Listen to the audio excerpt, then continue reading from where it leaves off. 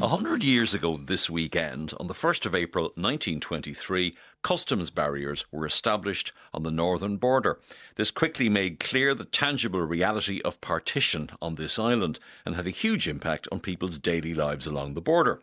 To talk about this hard border, introduced 100 years ago, and some of the parallels with what's happening now, I'm joined by Dr. Cormac Moore. Cormac is a Dublin City Council historian in residence and author of the 2019 book Birth of the Border, The Impact of Partition. Cormac, welcome back to the History Show. Thank you, Myles. We talked about this a few years back when the book came out, and one of the surprises and one of the great ironies in all of this is that Northern Unionists did not want a customs barrier in 1923. Yeah, they didn't want a border in Ireland. Now, they wanted Ireland, all of Ireland, to remain within the British Customs Union. So, it's not a case of they wanted United Ireland. They wanted all of Ireland to remain part of the British fiscal system. Because they did realise that a border, actually a hard border with customs, was going to impact negatively on trade in Northern Ireland. And it did.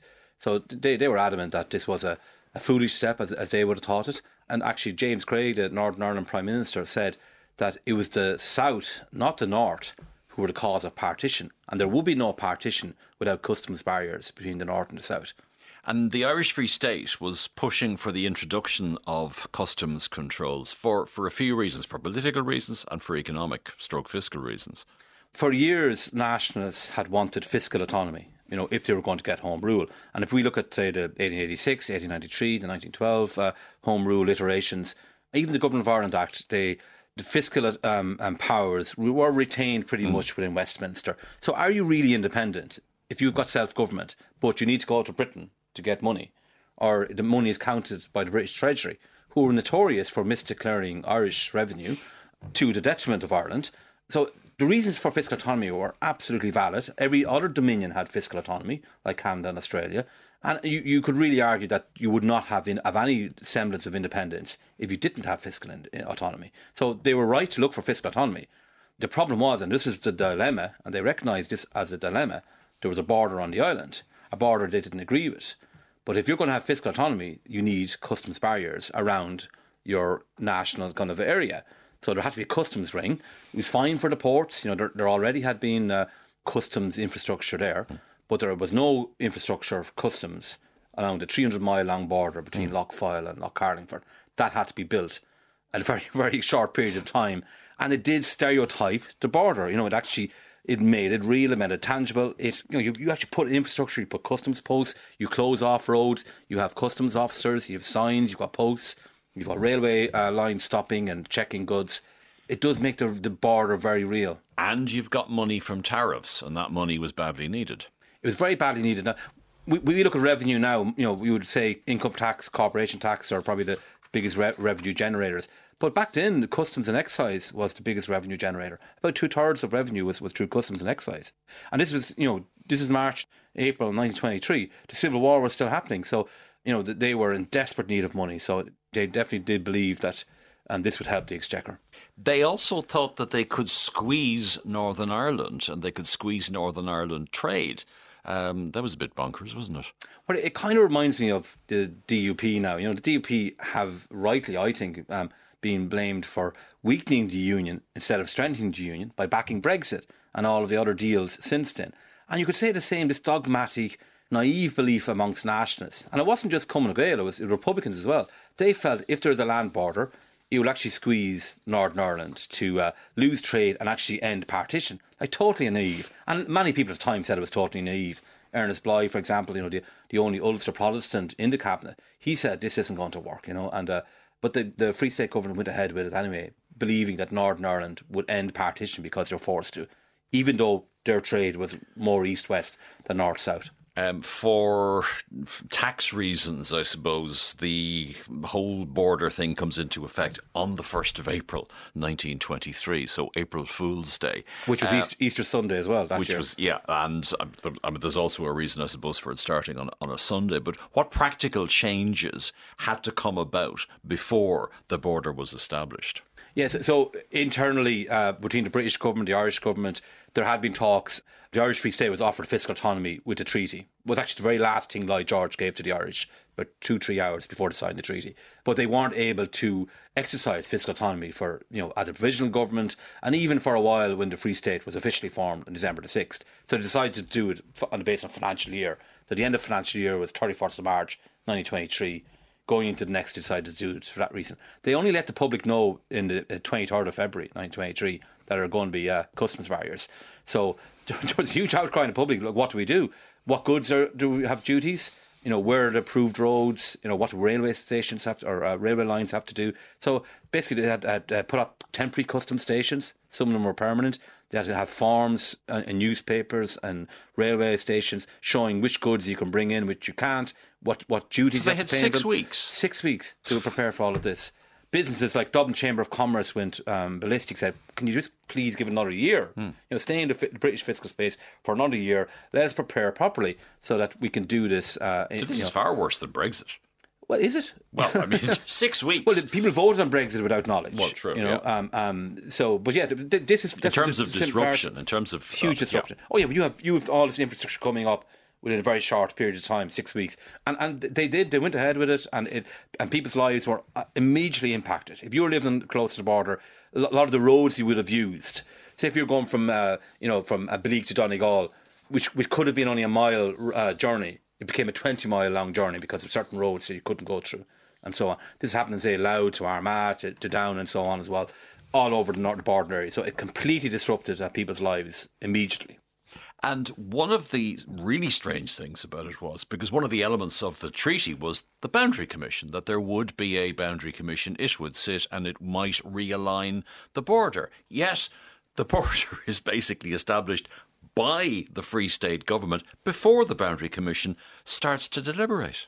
And they accepted this, that they accepted the decision they were making to impose customs barriers and create a hard land border was going to stereotype the border. Create facts on the ground. Create facts on the ground. And they accept, but they said, if they, how long were they going to wait? Because at the time, there was no date given for when the Boundary Commission would convene. The first commissioner, O'Macneil, a Free State commissioner, was appointed that summer 23. The British chairperson, Justice Richard Feetham, he wasn't appointed until the following summer. Northern Ireland said they weren't going to participate, so eventually the British had to bring in legislation to get a Northern Ireland commissioner. And it didn't convene until November 25, as we know it. The report, which was shelved, didn't come out until December 1925. So that's what they were thinking, that this could be going on for years, and we're still going to be under British fiscal space. So we have to do it. But yes, they accepted that this is going to actually create problems for us in terms of it creating a border, creating infrastructure of a border. And it did. Like Justice Richard Feetham, when he was chairman, and he had many interviews and many submissions, he kept on talking about the terrors of customs barriers, and that why would anyone bring it further north when you're going to have to change the customs barriers, customs stations, further north or further south, whatever the case may be. So it made it very easy for him to actually decide, let's leave it as much as possible, the border the way it is at the moment. And look, if we look at all the submissions as well, whether it's from unionists or nationalists, they constantly talk about the impact it had in their lives, and that they didn't want... sometimes they want to change it to the boundary, but they were all talking about the terrors of customs barriers, essentially. And how long did this situation effectively last? At what point does free trade begin, and is that hard border beginning to relax? Well, many people thought when Ireland would join the EEC, the European Economic Community, that the actual hard border would go, because it had always been an aim of the European Union, whatever name it was called at any juncture, to have no customs barriers within the member states, basically free trade between all the member states. But it didn't, there was still barriers within the EEC when Ireland joined. There still were goods there were duties on. It was only in 1993, the 1st of January 1993, that the single market came in, the EU single market came in, and that was when the actual customs went. But we still had the troubles then, and there still was a hard border. The kind of border change, even though there was less customs and people were asked to pay, or there was less checks that people had to undergo, the border was still very severe because of the infrastructure of the troubles. So it became more of a military border than a customs border from the 70s onwards, right up until the signing of the Good Friday Agreement. Do you see present-day parallels with what happened in 1923? Huge. It's striking, the amount of parallels. First of all, unionists want to remain as closely aligned to Britain as possible.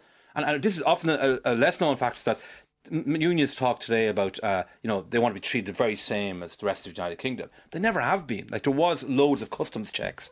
If you were shipping goods from Great Britain to Northern Ireland for the 20s and 30s, you had to fill out customs forms.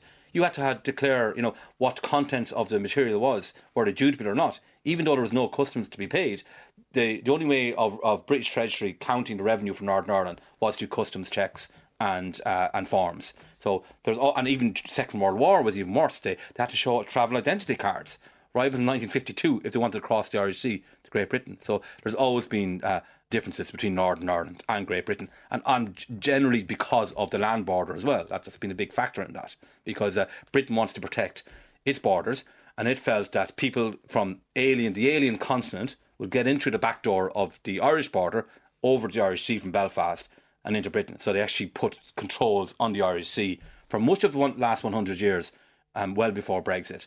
There's obviously huge parallels in terms of the misinformation, the downplaying of the effect it's going to have on people's lives, and the lack of preparation that I talked about earlier. That is obviously very prevalent with Brexit. And also, it's kind of roles reversed. As I said, nationalists were very dogmatic, were very naive in thinking that this is going to force unionists and Northern Ireland into United Ireland by putting up customs barriers. You could say the roles reversed in some ways, that nationalists obviously don't want any land border. Some unionists, even though a lot won't admit it, do want a hard land border, but that will not strengthen the union. That will actually weaken the union. So you have this dogmatic kind of politics at play now as you did 100 years ago. My guest is Cormac Moore. His 2019 book is called Birth of the Border, The Impact of Partition in Ireland. That's from Merrion Press. Cormac, thank you very much for joining us to talk about the past and present of the hard border.